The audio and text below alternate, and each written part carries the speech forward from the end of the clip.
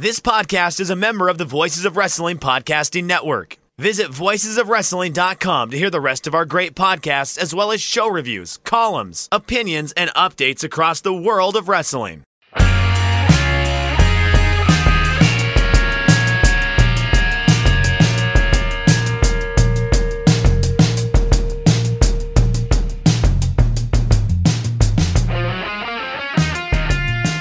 Hey kids, do you like professional wrestling? Well, we like professional wrestling too, sometimes.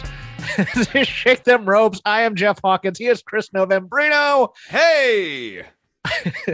Post Super Bowl edition. Like to congratulate Ron Torbert and the officiating crew for their splendid win in deciding to call the game only in the last 2 minutes of the game. The Rams and all 30 of their fans had a spectacular victory parade. Yeah, no, but that was great. I was watching that on what day was that? That was Wednesday. Dozens of people. I saw my friend and his kids 1, 2, 3, and 4.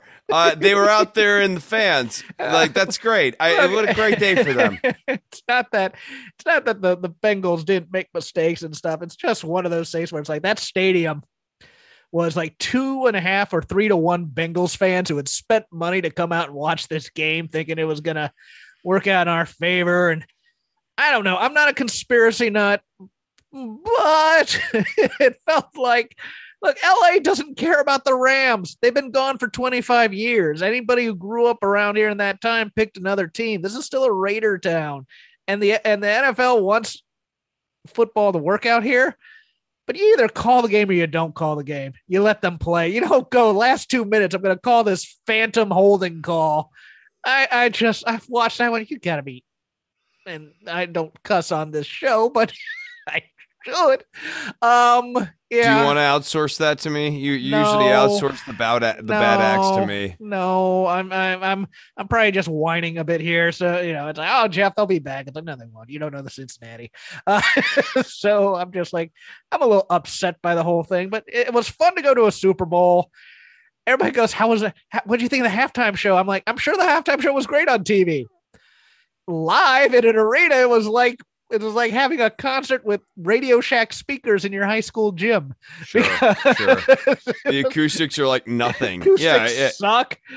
The concessions were half-assed and double priced. I think people always assume that seeing music in a big live venue like that, where there's like 20,000 or 30,000 people, would it mean inherently that that's the most intense musical experience you can have? No, it's an open-air stadium. Yeah, and it is much more the case that a room between about 200 to 500 is going to be kind of the most intense musical experience you can, and 100 to 500, you can scale it down even more, but like the small venues are where you're going to have the really intense musical experience. Live, it's just spectacle. It's a show. Yeah. So congratulations to Joe Lanza, the 20 other real Rams fans, most of whom are in St. Louis, and the front runners in LA who couldn't be bothered to show up for a parade and now root for the Dodgers and the Lakers. So F off this entire city. That's what I think about that. Honestly, you're making a compelling case for me to not care about football. And what I'm hoping for on today's show is that you're going to make a compelling case for me to care about Cody Rhodes. Because, yeah, Hawkins, I don't give a shit. You're scared to say that phrase. I'm not. This whole Cody drama doesn't interest me. And so what I'm excited for on today's show is for you to cover the drama and make the sale to Chris. Chris, you will be made to care about Cody Rhodes and the Cody Rhodes situation. Oh, that's going to be a tough sell, but I guess I'll try in the middle of my rant. What I want to say, Hawkins, is that I'll listen to you. There are other people even named Cody, who I won't hear it from. You, I'll listen to. Here is my underlying thought on this entire situation. I don't know. I you know what, you could, because nobody knows the reason. Just to get the facts out of the way before I bring my opinion, Cody Rhodes no longer with AEW, allegedly. Tony Khan did not pick up the option for 2 more years in his contract. Cody Rhodes did not re-sign a contract.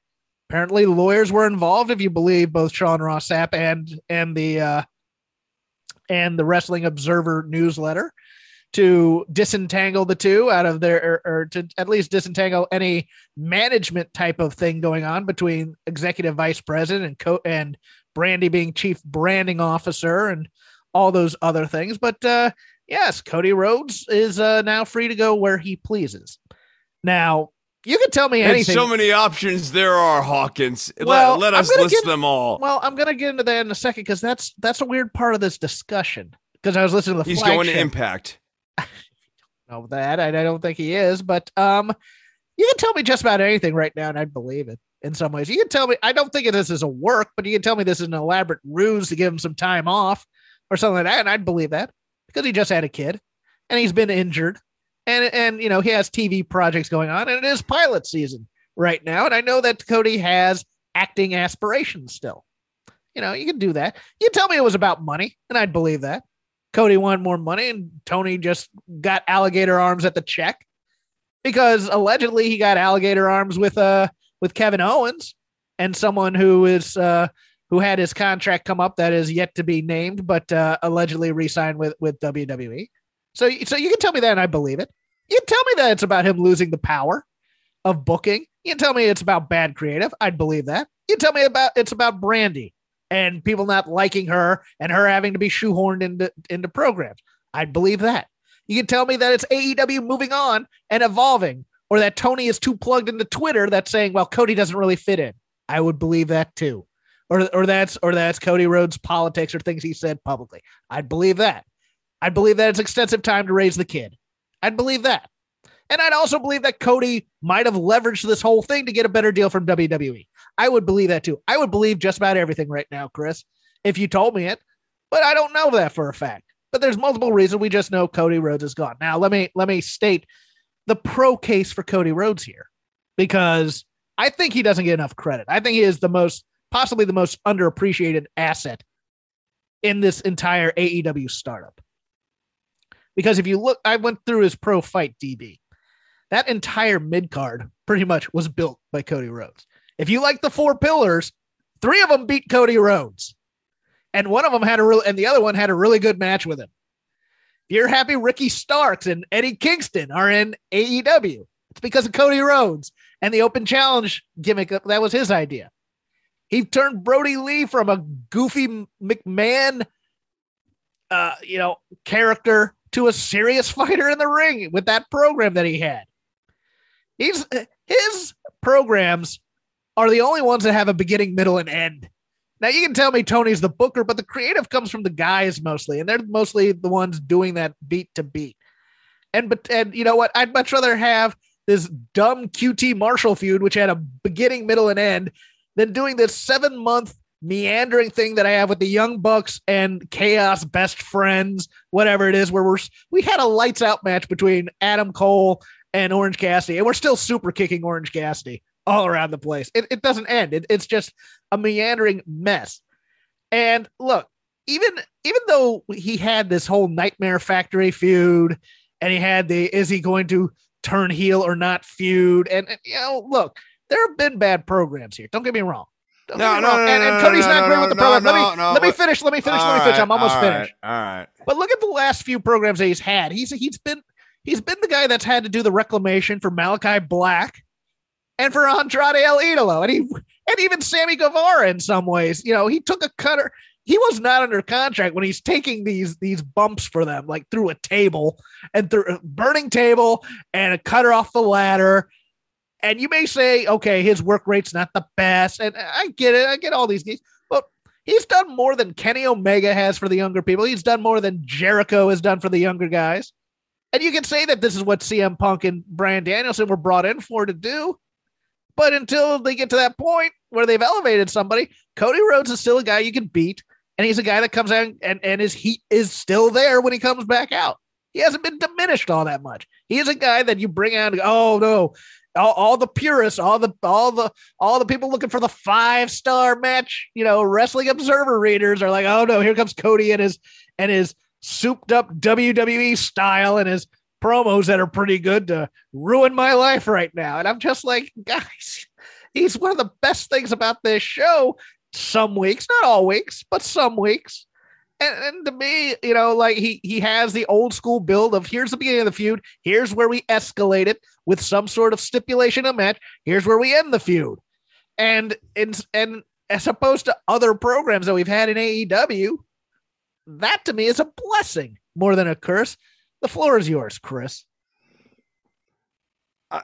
You had me in the room there for a good while, Hawkins. I'm sorry. No, I was there. I was there.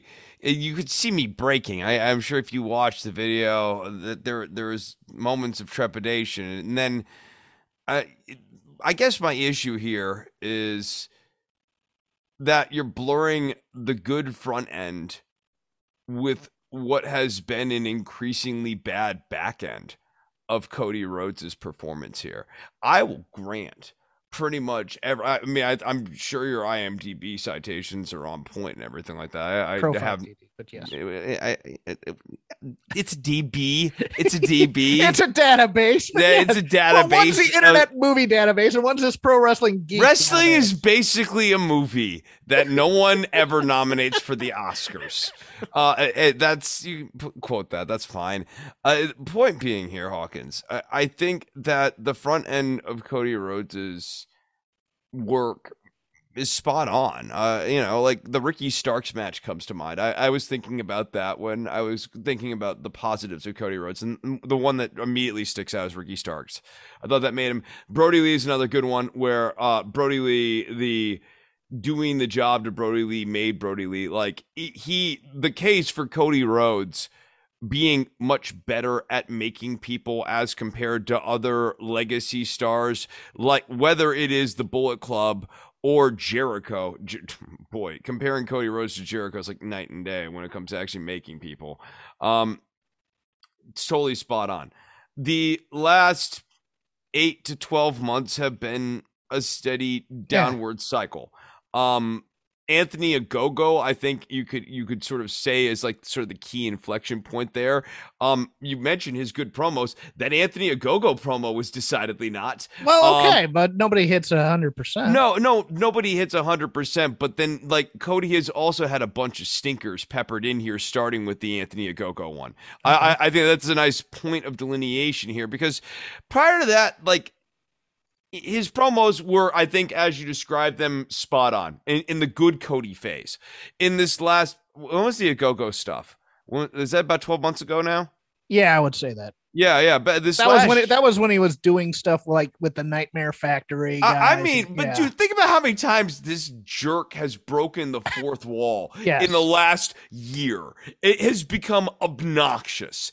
And doing promos about I'm not gonna turn heel or whatever, Jeff, that is wrestling war crimes when it comes to writing. I agree. You and I have strong opinions on that. We always have. We need to be consistent. I want you to be true to you, Hawkins. I want you to be true to what you believe in.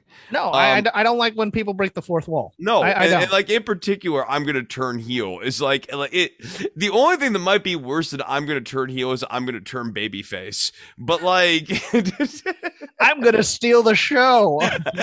No, that's more mild than I'm about to become. I know that, but it's my pet peeve. No, like spectromatically, I'm going to turn heel is just a notch below it. And when you think about how ridiculous I'm going to turn faces, I'm going to turn heel, and the way Cody Rhodes has been saying it is like pretty absurd.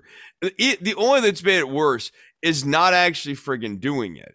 And so it's like left things in limbo, and it's made all these last programs sort of not work because he's not quite been a good guy, but not quite been a bad guy either. Right down to the Sammy Guevara unification match thing. And then earlier you were listing off the giant tree of options for Cody Rhodes as to why this is happening. And, like, I'm not saying I don't care if he's having a family. Good for him. Have a family. No. Not interesting to me. I mean, Cody Rhodes is probably no more interested in, like, I'm going to practice the minor scale and thirds later. Like, that's great. That's a thing that I'm doing. Cody Rhodes is going to have a family. Good for him. Cody Rhodes going to WWE, I guess, is really the only place that he might go. And are we really interested in all the things that you talk about Cody Rhodes being good at doing? Do we really think WWE is the land of opportunity for him to actually shine with any of those? Or is he going to go there and be in the mid-card hell real quickly? Maybe after getting like a little brief title, what have you. But like Vince is clearly on this Bobby Lashley, Drew McIntyre, Brock Lesnar kick right now, and they're never going to put the belt on Cody Rhodes. So Cody Rhodes is going to go there and do boring stuff. And so like, why do I care what Cody Rhodes is doing when most weeks I read about Raw? You are now edging into the second half of this because I don't understand a lot of this talk around WWE, to be honest with you. I just don't. And allow me to expound a bit. It's not that I don't think Cody Rhodes doesn't like wrestling. I think Cody Rhodes loves wrestling. I think Cody Rhodes wants to be a media mogul, which is why being at a place that had a partnership with Warner Media helped him. He is a producer on 2 shows on Warner Networks, which is why I always thought the money thing was a little bit, unless they're spending money hand over fist, he has some pretty good income streams coming in from these TV shows too, even though, they're made on the cheap and everything. He is still a top line producer on those, and you do get paid for those fairly well. WWE, through Andrew Zarian of Mat Men, and he's also the weekend guy over at Wrestling Observer Live, used him to get this PR about Cody leaving AEW. They had that 20 minutes before it went out, which I find odd that they'd use him to broadcast this. Also kind of weird. I have it off the record that there was a pitch for Cody Rhodes at WrestleMania before this news came out, that they were planning on this. So the thought that Cody might have been talking to WWE before this is great. Now, I listened to the flagship last night. I've listened to a lot of audio about this. I'm almost tired of talking about, but because this is new. Do you have like a little cork board thing with string connecting different nodes and Pepe Sylvia? But here's my problem with the WWE is the only place that will pay him that much, and also the other talking point that I've been hearing a lot is, well, they're going to have to make him look good because that's a message to the locker room over at AEW. That if you jump, that they'll take care of you. Now, to that cynical old man Hawkins, who has been watching wrestling for a long, long time and has been listening to people talk about their re-signing with the WWE stories, says, never doubt the ability of wrestlers to self-delude themselves, that they're going to be different or that things are going to change. Because we know some things about WWE, Chris. We know that once you're gone, if you come back, they expect you to be the same guy that you were when you were there because they are the worldwide leader in sports entertainment. So they're not going to do some massive up unless you are a Roman Reigns or a Brock Lesnar type of guy. And I just don't see them saying that. Now, everybody's going, well, WWE is the only one who will pay him that much. Okay. Knowing that, how come I haven't heard that he has signed with WWE then? Because his leverage is now gone. He is now no longer a part of AEW. They've written official press statement saying, best of luck. Thank you for all you've done here. He can't, and WWE knows this. WWE knows he can't exactly go back hat in hand, even though I think he could possibly, if he decides to stick around, be a free agent. But the big money deal, I would be taking off the table right now. I'd say, well, here's what you can get from us.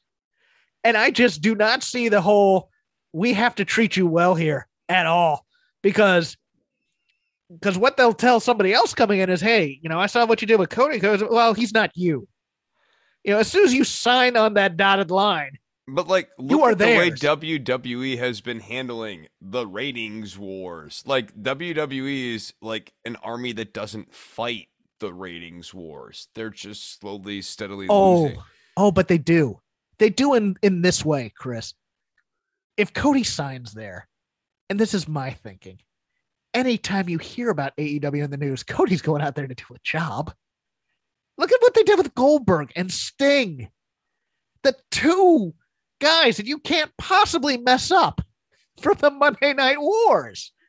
They hold these grudges forever and ever and ever because those aren't guys that we made.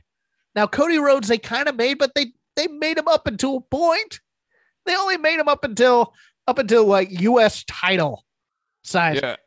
Yeah. You realize the kind of reclamation project that they're going to have to do to make Cody Rhodes seem like a big deal to the WWE universe. Oh, dude, with that tattoo, and that's with the other that neck tattoo. That's the other thing is we know that Cody is sometimes prone to bad decision making. See the neck tattoo.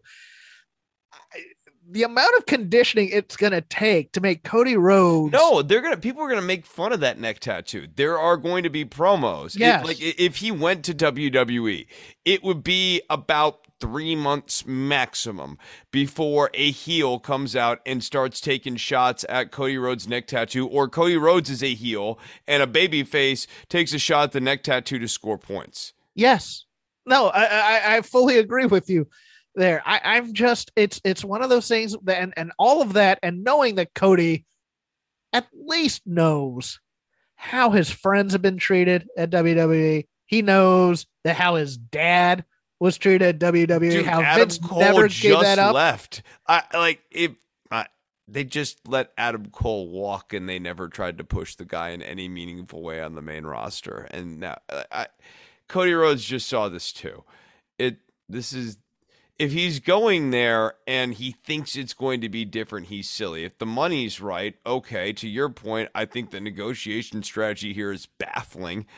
Maybe I don't understand all the ins and outs that I need to understand, but to me, you leverage one thing against the other thing, yes. Not lose the one thing and then go, hey, other thing. It's very possible that the contract's already been signed and we just don't know it.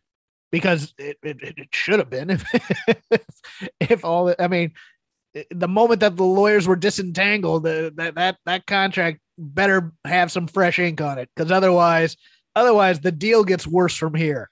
That's all I can think of, because after that it's like, oh, we can talk about that later. No, they will say things like that. Hey, just sign for now and we'll handle everything after you sign, blah, blah. And they don't. See Mike and Maria Kanellis, who I bagged on it. It's like they hated their first time there. They come back, they re-sign, they hate it the second time, and they trash it every time. It's like, do people not learn these things? I mean, are we just talking into the wind, or is it one of those things where it's like, the hot guy who oh, I've always wanted to date somebody like this. Oh, but he told me he loved me. And then it's like, no, baby, this time it'll be different. That kind of thing. And you're just like, are people just dim, or it's like, well, this is as good as I'm going to do, and the money's really, really good. Don't get me wrong, the money at WWE is really, really good. Really good. It's really good. They're the most profitable wrestling company in the world. There's that kind of security there that, hey, I keep getting escalation clauses in my contract because I've stayed assumption there long. Or the presumption would be that there'd be that kind of security there. There's but like stability, what we also know is that doesn't exist. And so right. that's the other thing. Creatively, is he going to have an outlet for what he wants to do? And I don't think so. And if booking was the issue here or whatever, he's not going to get that kind of thing at WWE unless they say, oh, well, we'll give you input. They'll give him buzzwords like that and then sign on the dollar. Shut up and take your script. God, even if he was given, the only reason I think Cody Rhodes should go back is if he can save that hellhole that is known as NXT now. If I Cody could see him wanting control of that, or at least getting some control. Yeah, if he could get control of that and have a lot of control over that, or what I'm saying. I would be interested in him doing that, but outside of that, I have no interest in Cody Rhodes. But allow me the counterpoint to that. NXT was never hotter than when Triple H was running that damn thing compared to right now. And what they've done is they've decided to make it a farm team for the main roster because, well, we're not getting the kinds of talent that we want from NXT up there. Unless Cody can somehow go out there and sign 20 Wardlows, I don't see how him running NXT would be any different. than what it is now, because you're not going to turn it into the black and gold brand again. It's still Technicolor Vomit, NXT 2.0, NXT Level Up, which is now what 205 Live is known as. All of these, like, there's so much Poochie energy in NXT now. Like NXT is the Poochie brand of WWE, trying so hard. Yes, it's all nothing but marketing and flash, and occasionally you get a good match. Sometimes, you'll get one like dropped in there. Yeah. But it's mostly here's the marketing slogans, and here's the same stories you see on the main roster mostly. So at the end of all of this, Cody's options are retire, go back to AEW, or do something boring in WWE, right? They're minor options, but they don't pay as well. Like New Japan can't pay him as well, but they can make him a IWGP champ. Oh yeah, and boy, that would be a nightmare for AEW fans if the Forbidden Door was Cody coming through as IWGP champ, going, yeah, look at me now, you nerds, that kind of thing. There are smaller organizations that he could get a hold in and do his creative. If the creativity thing is the problem, he could always probably go with GCW in some way. I could see him and Jeff Jarrett going in on a venture if that's the issue, because Jarrett wants back in somewhere as a money-making force. There's this thing. Look, my next news article is about this ridiculous CYN wrestling. I don't know if you've heard about that yet, but we'll get to it in a moment. So, I mean, there are minor options. Most of them involve startups or something to that effect. I could also just see this being an entire ruse between Tony and Cody. Cody goes off for a while, does some project, does a movie, whatever the hell it is, comes back in a little bit as a quote unquote free agent, maybe with some muscle behind him. And the best case scenario is it's like a reset button for what has not been working for several months here with Cody Rhodes. Right. And Brandy's not going to be involved, so that might, might help or hurt. Who knows? Yeah. The Brandy promo really bombing in Cody Rhodes and Brandy Rhodes' last week is an interesting inflection point in all of this. Okay. I think it's really, it is. It's interesting. I want to hear your thing. That's what I meant by it went really badly. Like, she was supposed to be a babyface, and she got booed out of the building again, juxtaposed against Dan Lambert, who is supposed to be the stereotypical like boomer conservative, like hates society sort of guy. And Brandy Rhodes couldn't even get over against that guy. Like Lambert was scoring points on her. And I don't like, there were real questions about the Paige Van Zant and Brandy angle. There was, it felt like they had written themselves into a real corner here. So maybe it is best that, look, a lot of people care about this controversy thing. I think they care about it in at least the right way, which is something that you can't say about a Cody Rhodes angle very often here in the last 6 to 7 months. Yeah. So, quick yes or no? Do you think he ends up back in WWE? No. Okay, I'm gonna say no as well. I know prevailing wisdom is yes, but I just don't think it happens. I although he is 35 and that is a lot of money, but I just think I think I think he just knows he's tweaked them. He's also tweaked them from AEW a little bit too much for me to think that he's just going to go back and think that, all's forgiven. All's fair in love and business. They have long memories over there, kids. As I alluded to before, EC3 and the former Braun Strowman are opening up a promotion, say that they have a TV deal imminent called CYN, called Control Your Narrative Wrestling. Included in some of these cards is former Karrion Kross, Killer Kross, Moose, Austin Aries, applauding it. I just assume Joey Ryan's going to end up on one of these cards at some point. Yeah. Who knows where this TV deal will be? I don't see it being a big deal. If Impact and Ring of Honor don't have, huge deals right now, maybe something with like a fight TV type of thing. But yeah, they're going to go into business for themselves, Chris. What a waste of Braun Strowman and I to agree. a lesser extent EC3, who I think agree. is a pretty good promo. I just think they could be doing better things. But they've been everywhere. Where is there to go? Has Strowman done AEW? He has not done AEW, but I don't think there's interest there because he wants too much money. I think that Okay. might be it, but I know he did the final Ring of Honor show. Showed up there.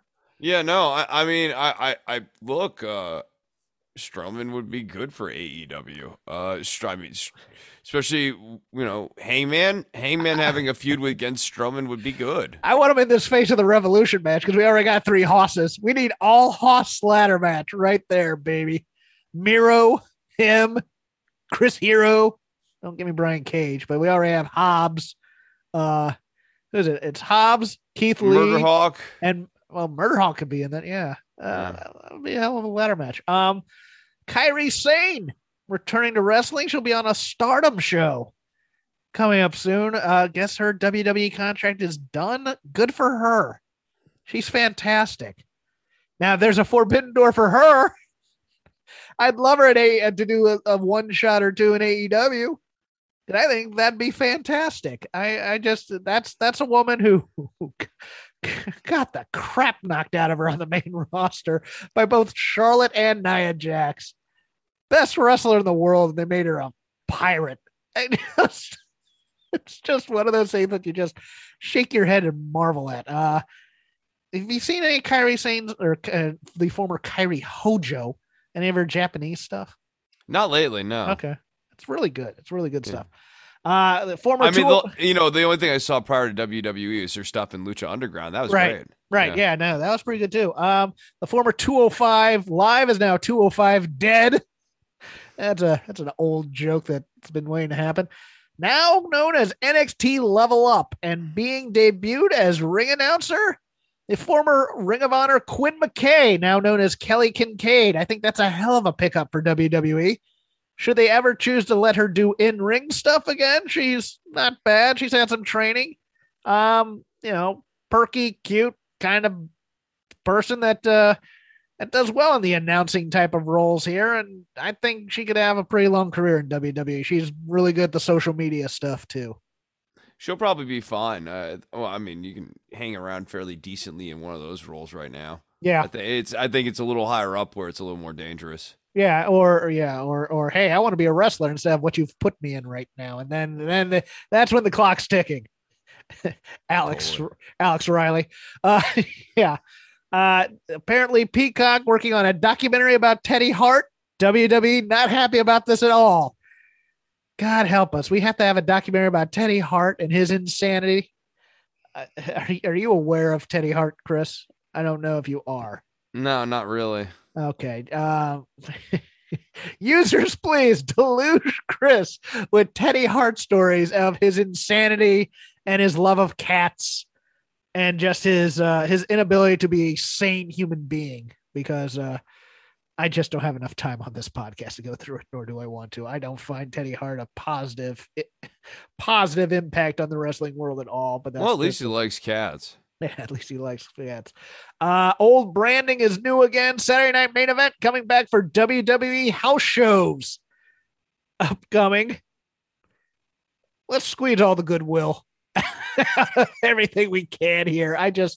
Okay. If they appear on the cock, that's cool. If not, it's just something for branding purposes to get people back into house shows, because those have been the flailing part. Why? Because there's so much television. Nobody cares about the house shows. The television's not very exciting. Why would you want to go and see a house show? Yeah, true. WrestleMania weekend news. Undertaker, first announced entrant into this year's Hall of Fame class. Oh man, I don't know how this speech is going to go, because number one, I don't could they possibly make Undertaker do this speech in character? when I rose from the dead and my father Paul Bearer I want him to recap his childhood with Kane. I do. Yeah. Like the whole Kane story one more time. Or it's just gonna be semi impersonal stories about how he abused young guys in the locker room with wrestler court and tried to act like a motorcycle gang with what was the name of it there? What was the name of that weird crew that he had with all those? It was the I forgot the name of it, but it was like a 3-letter thing where they all acted like they were a motorbike gang. They're just a bunch of wrestling bullies. And then he can even recap how they spent the better part of the last decade trying to spin Wrestler's Court, and Mark Calloway's taken upon himself role as the judge is like a cool thing that actually needed to happen. And it was right and good that Mark Calloway, of all people in the locker room, was the one to be the arbiter of justice. And he was a good and fair judge, you see. Well, we have 2 nights worth of WrestleMania, and if you did not watch Raw, which not a lot of people did because it was on Sci-Fi, it looks like one of the matches that we are building to, because Kevin Owens is trashing Texas all of a sudden. Unreal. Steve Austin and Kevin Owens in a match in 2022. And if it's anything more than Kick Wham Stunner by Steve Austin, I will be surprised. I know Owens won't want to do that. He'll want to do, or not Owens, but Austin. Austin wants to go in and look good, but he's not going to take a frog splash with his neck. He's not going to do a lot of bumping for Kevin Owens. If it's a squash match, it's going to be on the Austin end. And I guess there's an audience for that. Don't get me wrong. There's a big nostalgia audience because he gets the huge pops and people love him still. And people want to see the one more match. And I get that. It's one of those things where I'm just like, we are tempting fate here. Because we know that Steve Austin wants to be the performer he was 25 years ago, and he's not going to be. And I don't know. Sometimes you have to save people from themselves. I know you say that, but like the thing is, the Stone Cold character was never about being a great performer. No, I know that. What? No, especially later on. No, it was like atrophy towards the end. Like it became a reduction of everything you liked about Stone Cold circa 97. But like he needs to go in there. He needs to put on a Texas Cloverleaf. That's going to be the most demanding spot. Otherwise, it's Mudhole Stomp. It is Thez Press. It is Stunner. Yes. It is Catch a Beer. That's gonna be tough. He's pretty good at catching a beer. So I put that underneath. Let's say Cloverleaf's the hardest thing he's got to do if he's even going to do that. Catch the beer. McMahon comes out to do a beer thing with him. He gets stunned too. Thez Press. I mean, like this will be a skitlet thing. Yeah. And now the hope here is that they will be able to trick enough people into thinking that you're really going to see Steve Austin have a match. And I don't know, or that enough people will go, I know where it's going to be like when The Rock had the match at WrestleMania and that was like nothing. That match against Braun Strowman. Good usage of Strowman there, guys. Or was it Bray Wyatt that he did the rock bottom to? There was the Wyatt family. Oh no, it was Luke. It was Eric Rowan. It was Eric Rowan. That was when like Austin Hogan and was it Austin Hogan or Austin Foley? It was Austin Foley. Came out and just crushed any momentum that the Wyatt family had. I'm with you. Rowan should have went over, but it is what it is. We can't change history. But no, I think Austin. It's just hard to see Austin and Owens having anything beyond a 5-minute match. People will eat it up though. So who are we to judge? I always temper what I'm interested in versus what people versus are the WWE universe. Well, no, it's same thing with AEW. I try to read their fans. I do pay attention to how the audience is reacting to stuff, because if it's different than me, then I take that as to what it is. And hey, that struggling company that's not making much in profit, they'll just fill the seats up there and they'll get that loud pop, and they'll be wrestling's back, the new boom period. Interesting enough, there's been a note from Dave Meltzer of the Wrestling Observer that says that an Austin level name has also been added to Mania. There's only 3 or 4 people that could be. Chris, you care to recklessly speculate right now? Yeah, it's got to be Deborah.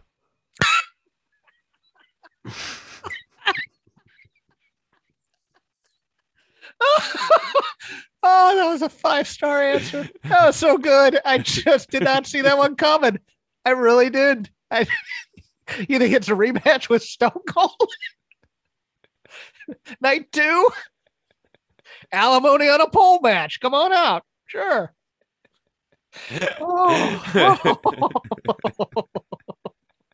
Steve McMichael gets wheeled out in a wheelchair. Yeah. Oh, Jeff, you're just going straight to hell on this one. Rock, maybe Batista. Maybe they view Trish Stratus as I don't think they do, but or the Undertaker in his final match on Hall of Fame weekend. I mean, is Goldberg already scheduled to have a match there yet, or because it could he also can't be the Austin Level-Town if he's already on this Saudi Arabia show, can he? He could be. Oh God, is that what they're thinking?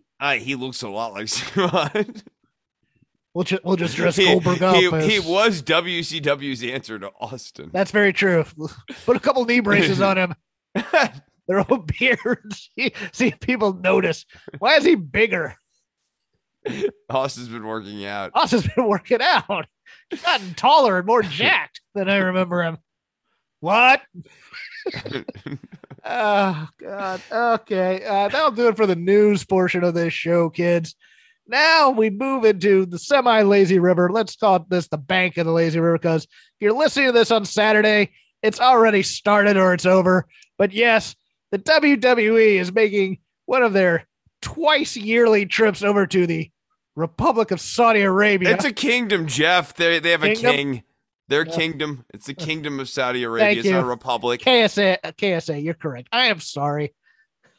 They have a king. They have a king. Kings are great. Who doesn't love kings? Continue. Well, so does Canada. That doesn't make it smart. That doesn't make it smart.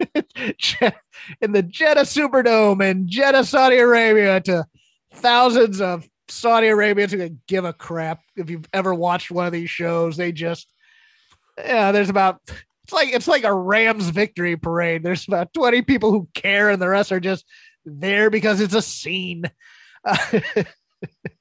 Crown Jewel, or no, it's called the Elimination Chamber. I thought they were gonna call it the WrestleMania Chamber to avoid. Yeah, I thought I remember that story, and then people were saying Elimination Chamber, and I was like, okay, I guess that's over. No, it's on brand. Let's do this. Oh my God, 8 matches on this show, and 3 of them matter. Here we go. Beginning with Chris. Who do you have in this barn burner of a match? Can't wait. Rey Mysterio with Dominic Mysterio at his side after that promo on Monday versus The Miz. It's going to be The Miz. The Miz is going to be Rey. No, he's not. What are you talking about? Yeah, Rey Mysterio still from the Attitude Era, 619, 123, maybe a double with Dominic in some ways. So we get the kid over a little bit to do some things, even though they did that on Monday as well. If it's a prelim match, they're trying to build to something to Mania, though. Like, I don't know. They might actually have Miz go over. That's the only reason why. Oh, my God. Would they have Miz and Rey Mysterio as a singles match at WrestleMania? Why wouldn't they? Well, then you have to do something with Dominic. Maybe yes, Miz destroys Rey, and we get Miz and Dominic. Versus Maurice and Miz. Oh, well, he could do that, I guess. But I was thinking Miz destroys Rey maybe after the match, and then the match becomes Dominic versus Miz at WrestleMania.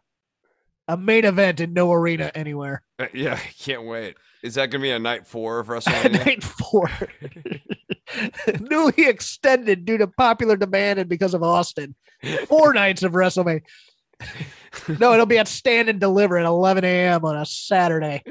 Oh, God. Okay.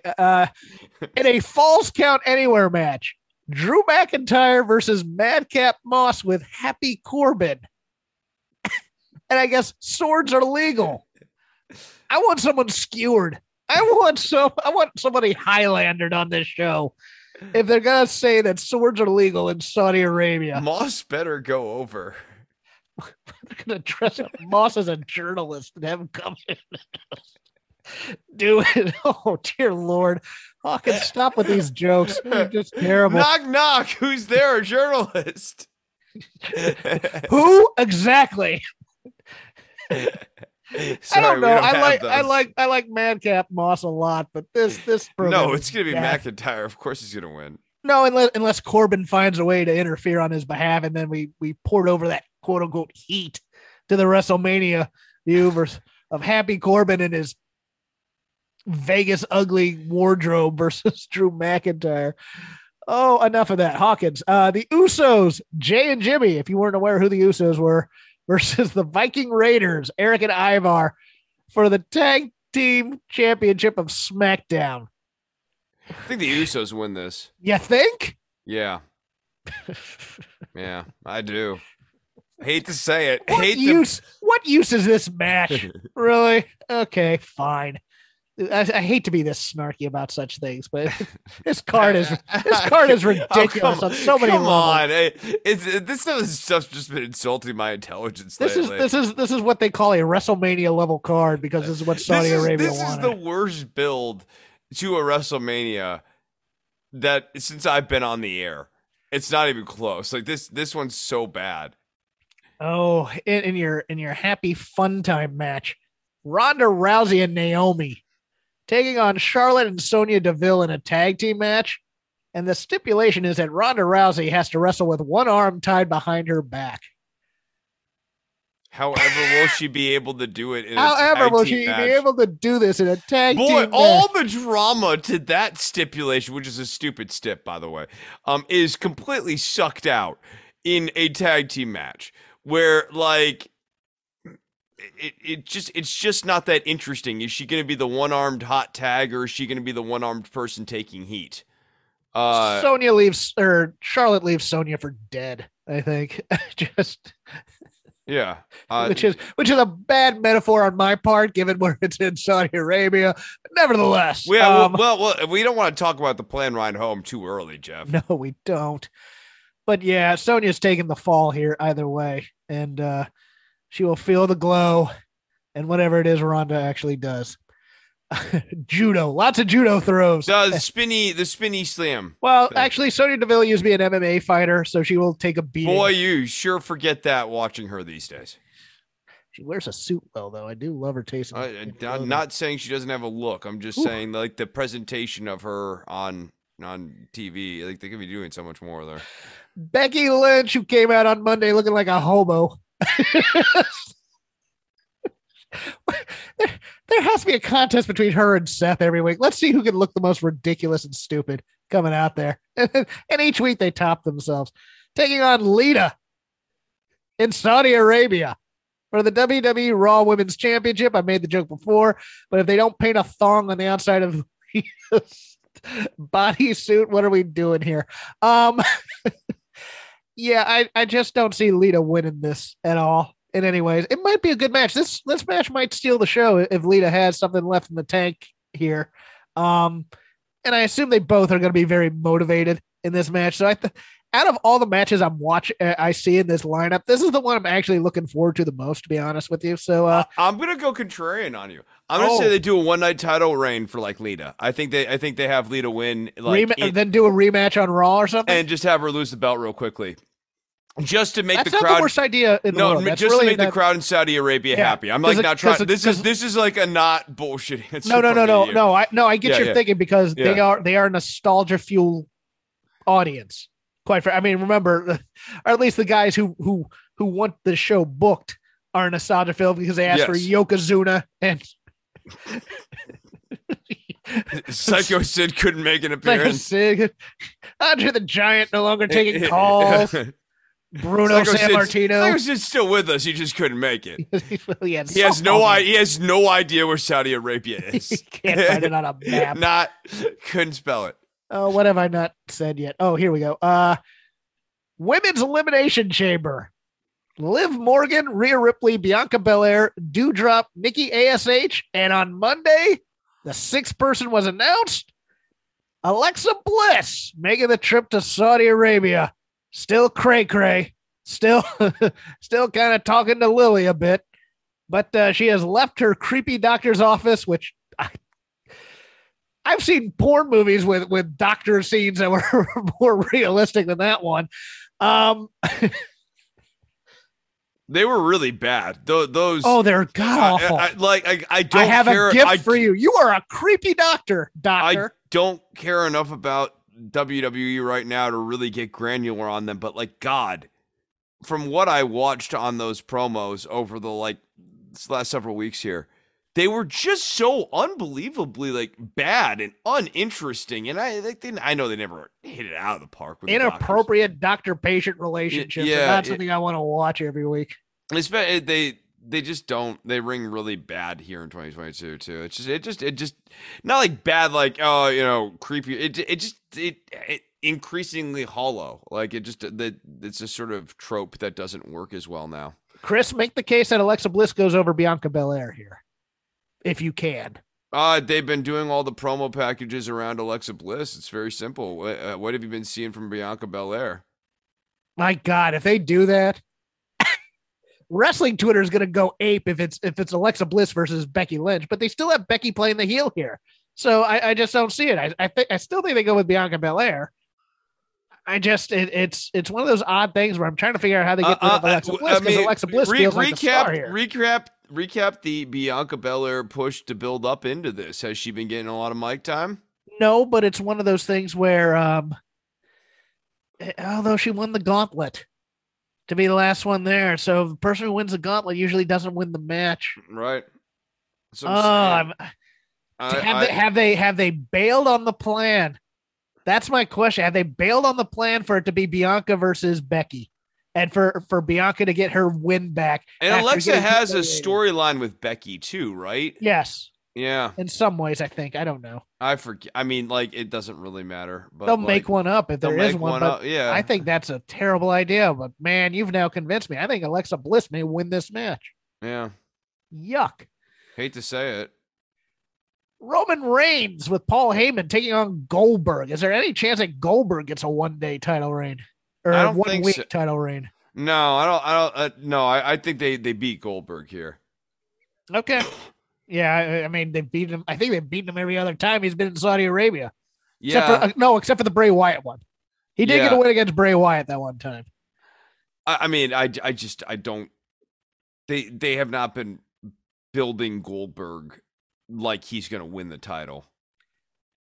Some interest, and I left this for last because there is some interest in this match and how they're going to figure out a way to get around it. But Bobby Lashley, your champion on the Raw brand, defending the WWE Championship versus Brock Lesnar, Seth freaking Rollins, Austin Theory, Riddle, and AJ Styles. Now, the Brock Lesnar question is the interesting one. And our friend Alex Pawlowski over at Fightful was like, well, how can you possibly justify this, blah, blah, blah, Usos, whatever. And I was thinking at first you do the trope of Roman's hiding underneath the Elimination Chamber, comes out, spears Brock, and then doesn't win. But Monday's Go Home show featured Brock destroying Austin Theory and then taking a selfie with him. I think Brock is one of the last two in the chamber here, not in a pod. Roman just comes in, spears, Superman punches him, rings the bell, Austin Theory pins him 1, 2, 3, and that's how Austin gets a quote unquote a win and then gets destroyed later by Brock on Raw, probably on Monday night. But you have to find a way to get Brock out of here, and it's going to have to involve Roman Reigns, I think, right? Unless you're having Brock win the whole damn thing, which then kills Lashley in some ways. So what do you think here? I'm kind of liking the Austin Theory finds a way to get a pin on Brock Lesnar, but like there's retribution and everything, and Brock gets his heat back and all of that sort of thing. I think I like that theory. I kind of like it too, because you just know Austin's gonna get killed. Oh yeah. It wouldn't be. Brock would immediately get his heat back. It wouldn't. It would just be a way of getting Brock out of the chamber, basically. Make the case for Seth Rollins winning this match and being WWE champion. Well, Seth Rollins has been WWE champion in the past. I know. I mean, in a storyline sense, not.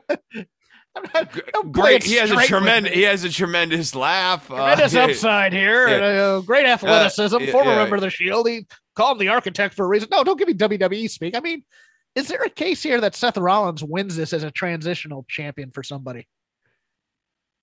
Like Bobby kills him at WrestleMania or something again. I haven't felt like Seth's getting the belt back, but maybe I've been missing beats here.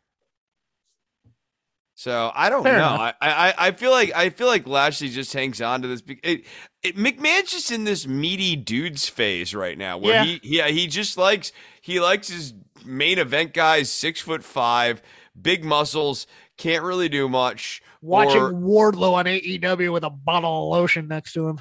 Yeah, like, oh man. No, actually watching Wardlow and complain that he looks a little small. Needs to get on the gas. Yeah. Work on that upper body of his. He's only about 6'2". He could be 6'5". He needs to wear lifts. Yeah. I think I speak for both of us. I'm not gonna be watching this live. I'll follow it on Twitter or I'll read the results. And then if somebody tells me there's a match that's any good, I might watch it. But sure. don't come back at me and go, man, that Ronda Rousey tag match was something, because I won't believe you. I just won't. But yes, that is WWE Elimination Chamber 2022. The first of 2 trips probably to Saudi Arabia. Enjoy. And with that, we now open up the lazy river of wrestling criticism. Anything we watched, anything we saw, anything that caught our eye or our fancy or what have you.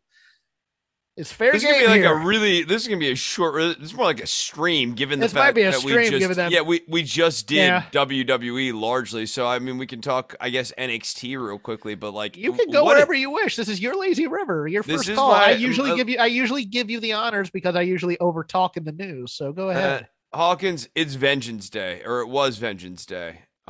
This week. I don't know if you missed it or not. I kind of missed it, but I followed along. But yes, yeah. please. I mean, look, the only thing that I thought was really worth a watch here was the Creed brothers. Yes. Versus that MSK. I did watch.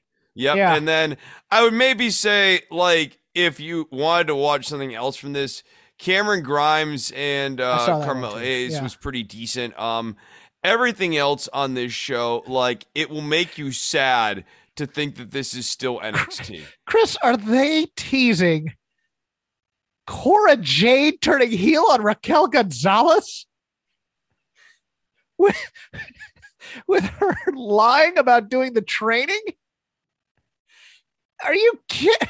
This is more David and Goliath was booked improperly crap.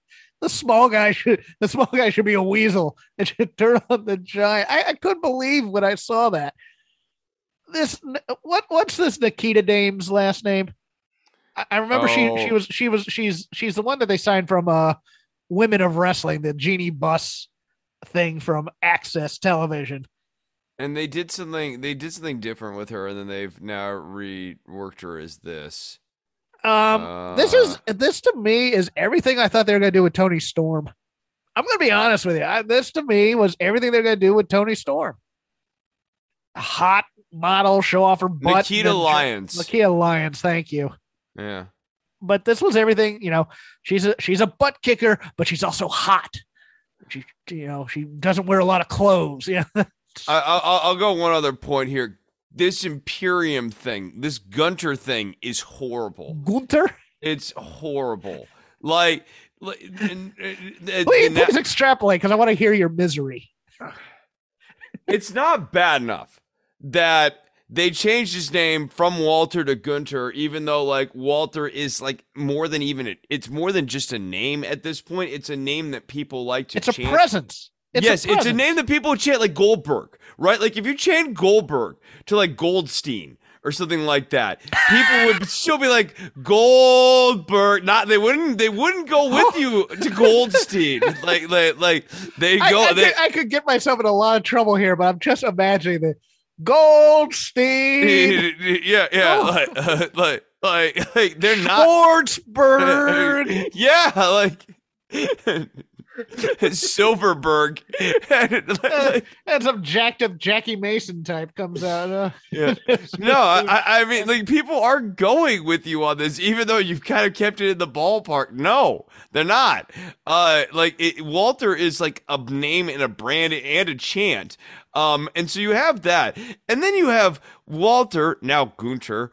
I'm just still calling him Walter. Gunter's the name of the kid from The Simpsons who got left behind on the field trip because he was full of chocolate. Yeah, I was gonna say he falls. I'm pretty sure Augustus Gloop falls in. Has a cousin named. I want that to be his kid. Yeah, like.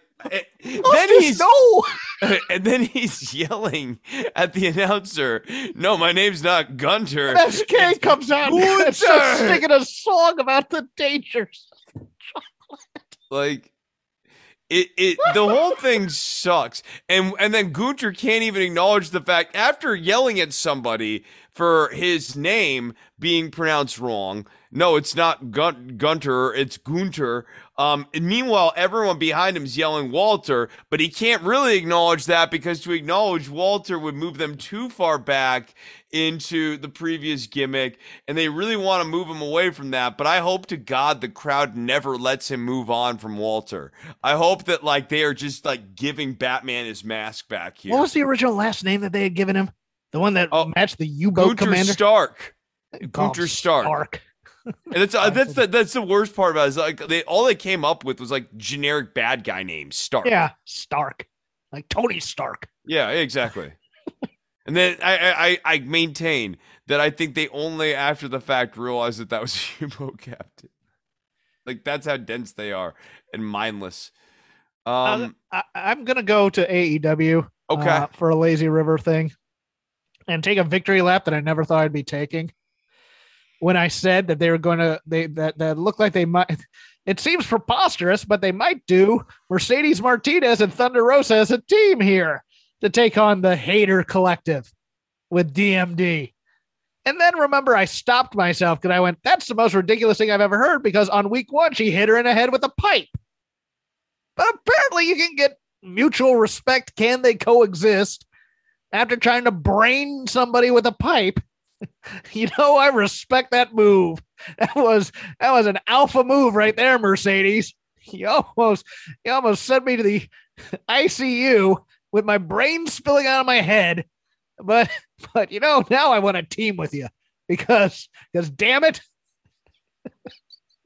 What a ridiculous. No, you know, that wasn't even the most egregious part. Cool. I'm glad you saved me the space here. I think the most egregious part, and you say, by the way, you say I never prepare for this show, but in preparation for this week. I don't say that. No, you do. You say like all sorts of negative things to me. You text me late at night and tell me I'm a jerk. It's fine. No, you are a jerk, but go ahead. Okay.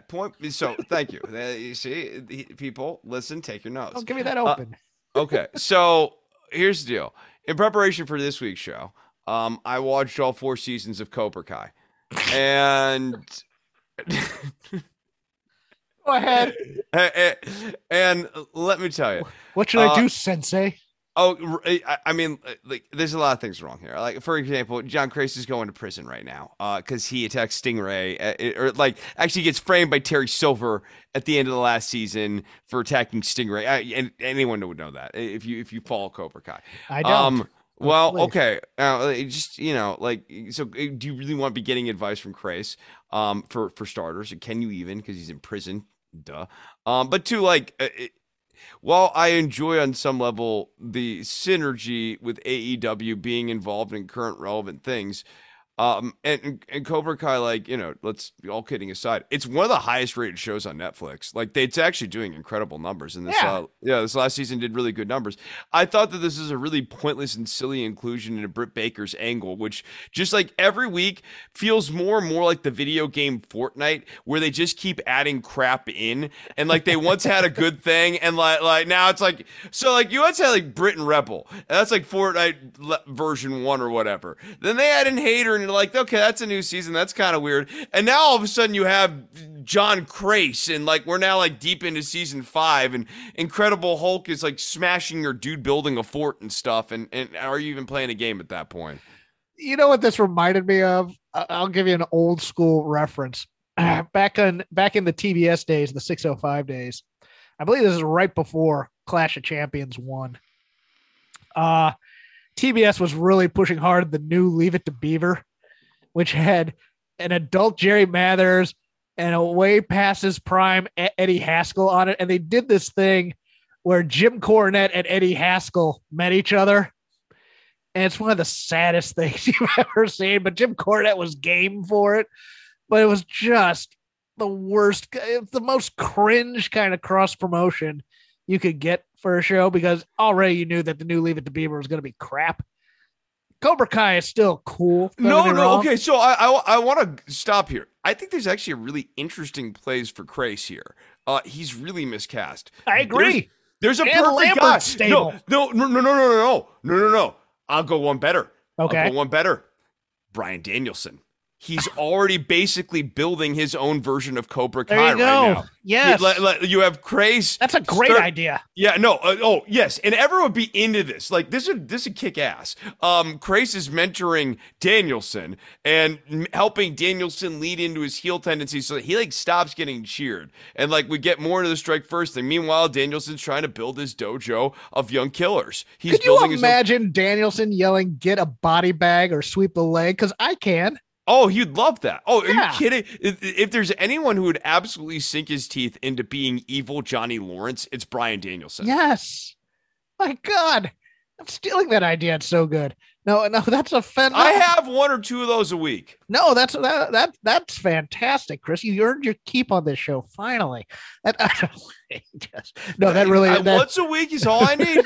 Just one good idea a week. Good idea. That's one more idea than you have, Hawkins. Your jokes are terrible per the YouTube comments. No, they really seem to dislike me. That's okay. No, God, that's a much better idea. That thing's fantastic. Rather than just having it on Britt Baker, no, I'd be just infinitely more interesting. Also, let me note this about that match, because that match was off, and this is, I think, the second big match in a row where Mercedes Martinez, I think, has been knocked out. I think she was knocked out on her feet during this match at some point, much like she's got to be really match. Careful. She's starting to pile up some of those head injuries. You only have so many on the bump card. Yeah. No, and like in like a 24, 36 month period, we've seen her, like, she's gone lights out like 3 times now. Yeah. That's a lot. Yeah. And that's worrisome. Yeah. Because, I love me some Mercedes Martinez. I really dig her. I just like that. That's scary, man. You are up wherever you wish to go. Dynamite seems to be. We can stay on Dynamite, sure. Yeah. Adam Page seems to once again be stuck in a program where he is not actually the star of the program. Yes. And I just everything about this Adam Cole thing, and then the follow up with backstage with the Young Bucks was so weird and counterproductive to what Adam Page as a champion really needs here. I don't do what do you have anything to add on to the Adam Cole thing? Look, the line they said that you've always been the second best Adam in here. Why isn't Page knocking him out after that? Why is he taking that? What is this just stands there and takes it like a weenie. God, and they're thinking, well, you see, he's a sensitive champion who, I mean, everything Cole said he was right about. It's like, yeah, you haven't been hanging around the Dark Order. And then just, oh, God. And then he gets played at the end with the handshake. Yes. He gets played. Everybody knew that O'Reilly and Fish were around. Except everybody but stupid Adam Page. Yes. Who's not a good friend. And Adam Page's only answer is, yeah, you're right. I haven't been a very good friend lately. And then, I swear to God, I think 10 missed his cue. I think 10 missed his cue here to come down there, because he goes down there storming through after everybody's already left. And then he starts beating on the security geeks. And it's like, look, if you're going to do this rage month, if you're going to finally get Preston Vance something to do, because you haven't done anything with the Dark Order ever since. You remember when we thought that lawnmower thing with Alan Five Angels was going somewhere? Yeah. I know, right? Honestly, I think rageful monster Preston Vance intrigues me, but he has to be beating Dark Order guys too in a blind rage. Preston Vance as Adam Page's mini boss is actually a really interesting sort of like pairing too. Like I like the idea of Page being really chummy with Preston Vance. And maybe a lingering question of, is Vance going to turn on Page? Nah, not yet. No. I'm saying as a longer. Like if you wanted to actually have Adam Page be friends with the Dark Order, having Preston Vance and Page be closer would be an interesting pairing. Oh yeah, that I was thinking Adam Cole and Page. My fault. You're right about that. That would be if they did character development in this federation. That'd be interesting. I liked the Sammy Guevara Darby Allin main event, and I even liked the way that they got out of it without having to pin somebody. I like John A.L. Idolo continues to fascinate me, especially. It's not always on TV, which it should be, and that's a cardinal rule of Jeff Hawkins watching professional wrestling. He's now calling Sammy Guevara Jericho's kid, I'm like, his interest in child labor is something to behold for the Hardy family office. But I loved the interplay between Guevara and Allen in this match, and one day they're gonna have a barn burner on a pay-per-view if one of them isn't dead first. Yeah, I mean, look, you in the ring, Darby Allin's usually pretty good. And I think like he works really well with Sammy Guevara. And that's like that's not the issue with Darby's matches, in my opinion, generally speaking. And actually, I tend to like his matches more when they're in the ring than when they're not in the ring. I think the stunt stuff is fine occasionally. Yeah, no, I think he's underrated in the ring. I think his selling is good. I think he actually does a number of like good fundamental things well as a wrestler. And so I thought this was a nice showcase for him. I like the limb work that Allen was doing. I thought like using the coffin drops to target the leg was really cool. I like using his coffin based offense to do limb like work. Nice. I thought the Sting's like blocking, like the way like he was in weird places at weird times at the end of the match. Like after like when like Andrade hit him, like it felt like he was really late for the save and had no sense of urgency or indignation that he. That was weird. I mean, it's like if I saw him hit a guy, just got screwed out of the title. Yeah, you need to be title match, him. bro. Like like that was weird to me. That was weird to me as well. Yeah, I got that. Jose the assistant is a fantastic Twitter follow. If you don't follow him, he's just absolutely great. And he's a great lackey, a great flunky. But yeah, no, I'm interested. Sammy and Andrade. It's gonna be something. I think that's gonna be a happening right there. I'm very interested because it seems like Andrade has found his groove again post Cody at least. You got the inner circle That's match. what I was going to go to. Yeah. Now, let me ask you this, because I didn't know on Wednesday. Did it seem to you that Ortiz hit Jericho with something, or did he just hit him and it was a roll-up? Because to me, I think the better move would have just been clean pin on Jericho and let them go their separate ways. I get the because it doesn't matter, right? Like if whether or not he cheats, if they win, they won. And if they wanted to cheat to win, they wanted to leave the group. And if they win the match and they want to leave the group, they've left the group. And like and even if, but Jericho's the heel here. I know that's the other part that makes it even more weird. And so this is like a weird one. Like if they did cheat, and they might have, I also don't get why you would write that into the spot.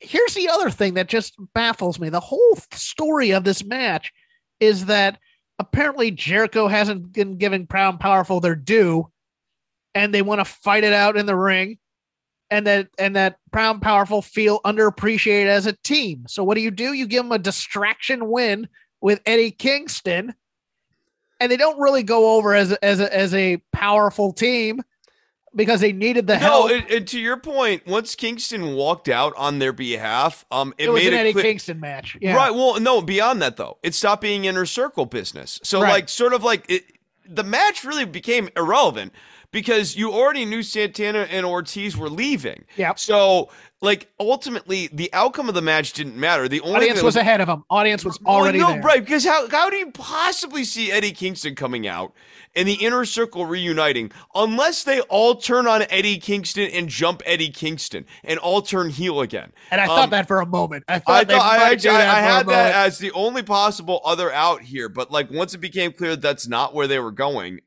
then this is dumb. This is more Jericho crap. Did you like the Punk promo? No.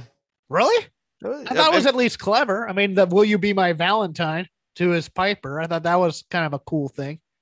But then again, Piper Valentine dog collar match is in my wheelhouse. So yeah, no, I get it.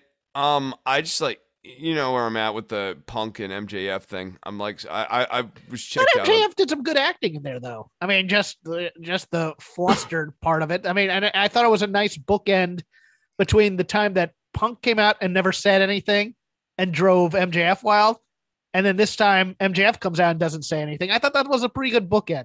Well, yeah, but like the problem is it's not really a bookend. It's now 2 occasions where Punk has left MJF speechless. Well, no. First time Punk didn't say anything. Right, and left MJF speechless after that. Okay. No, MJF had no follow-up. When Punk came out and said nothing to him, MJF couldn't retort to that.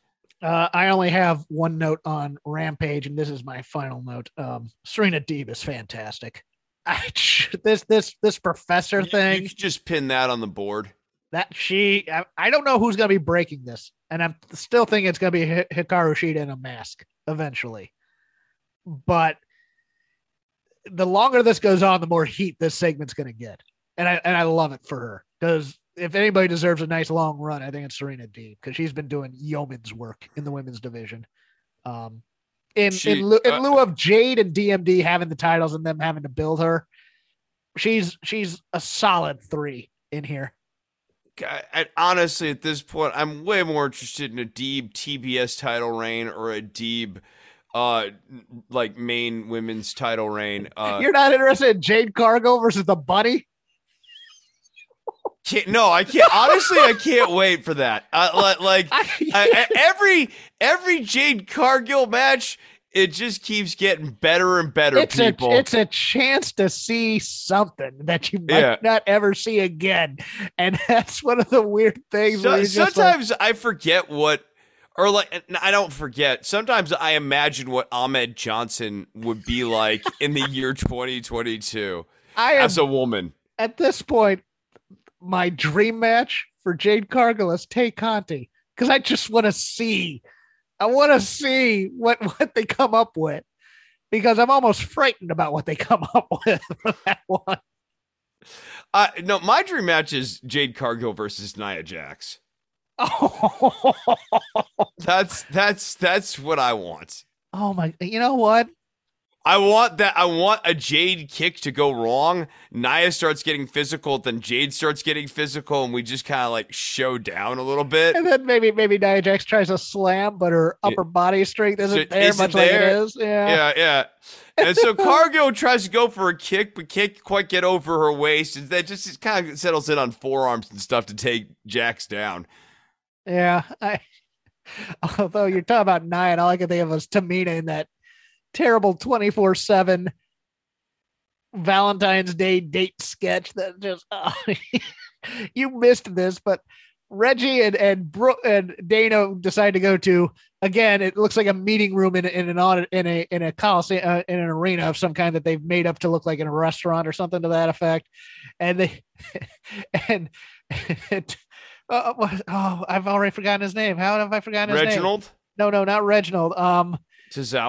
Tozawa and Tamina are in disguises following them. And of course, here comes R-Truth as a waiter, blah, blah, blah. And everything goes wrong. And then Dana tries to put Reggie in the friend zone again. He goes, yeah, friends. And then rolls her up for a 3. It was perfect. Just absolutely perfect as a dopey sketch, leaving her with the check on Valentine's Day. I mean, I will. This is what Cody has to look forward to, because WWE is chasing the 24/7 title, probably. Yeah. Well, look, at least Reggie got the belt back after getting put in the friend zone. Over under 3 months, Cody signs with WWE and gets forced to do Stardust because Vince has this idea. Oh boy, I think he's back in Stardust by 6 months. I'll say under. I guess I'll go over. That would be the over, because I had 3 months. Okay, yeah, no, I see that. Well, we have this entertaining gimmick for you. That's gonna do it for us. I don't have anything for the lazy review. Dragon Kai. Dragon Kai is what we need. That's the most fantastic idea I've heard this week from anybody. But yeah, that's Chris Novembrino. You can follow him at DWATG on Twitter. You can follow me at CrapGame13. You just follow the show at Shake Them Roast. We are part of the Voices of Wrestling family of podcasts, including Open the Voice Gate, Music of the Mat, which I'll be recording another episode this weekend, talking about musical memories of that. Flagship with Rich and Rams fan Joe Lanza. And all the other podcasts there. Find us on any podcast provider under either Voices of Wrestling or under Shake Them Ropes. Chris also does a podcast. DWATG is short for Don't Worry About the Government. He's going to tell you about it now. Yeah, don't worry about the government. Still tapes occasionally. You can find it over at patreon.com/DWATG. Support the show there. $1 a show. At this point, it's like $1 a month. So like maybe $2 a month. Has the Patreon waned a bit? Is that what you're saying? No. I'm saying I'm only doing a couple of episodes a month. Okay, so like I'm saying, like if you sign up for $1 a show, you're basically giving me $1 to $2 a month. Like this is not like I'm not asking for 20s, people. I'm asking for like $1. At the $20 tier, he starts revealing state secrets. It's great. Yeah, no, dude. Like $1 a show. Just play, if you could sub up for $1 a show, check it out. You get the video version of it when you do that over at patreon.com/DWATG. I'll be doing more here at some point. It's just, dude, life's busy right now. I'm on Twitter at DWATG. Teaching guitar lessons. If you want those, hit me up at DWATG and I'll get you signed up with that. Otherwise, I just need to say Dragon Kai. Live shows? Oh, yeah. Live shows will be coming up at the end of the month. At next month. So I'll be announcing like Withered Bloom shows here like at the end of March. Dragon Kai.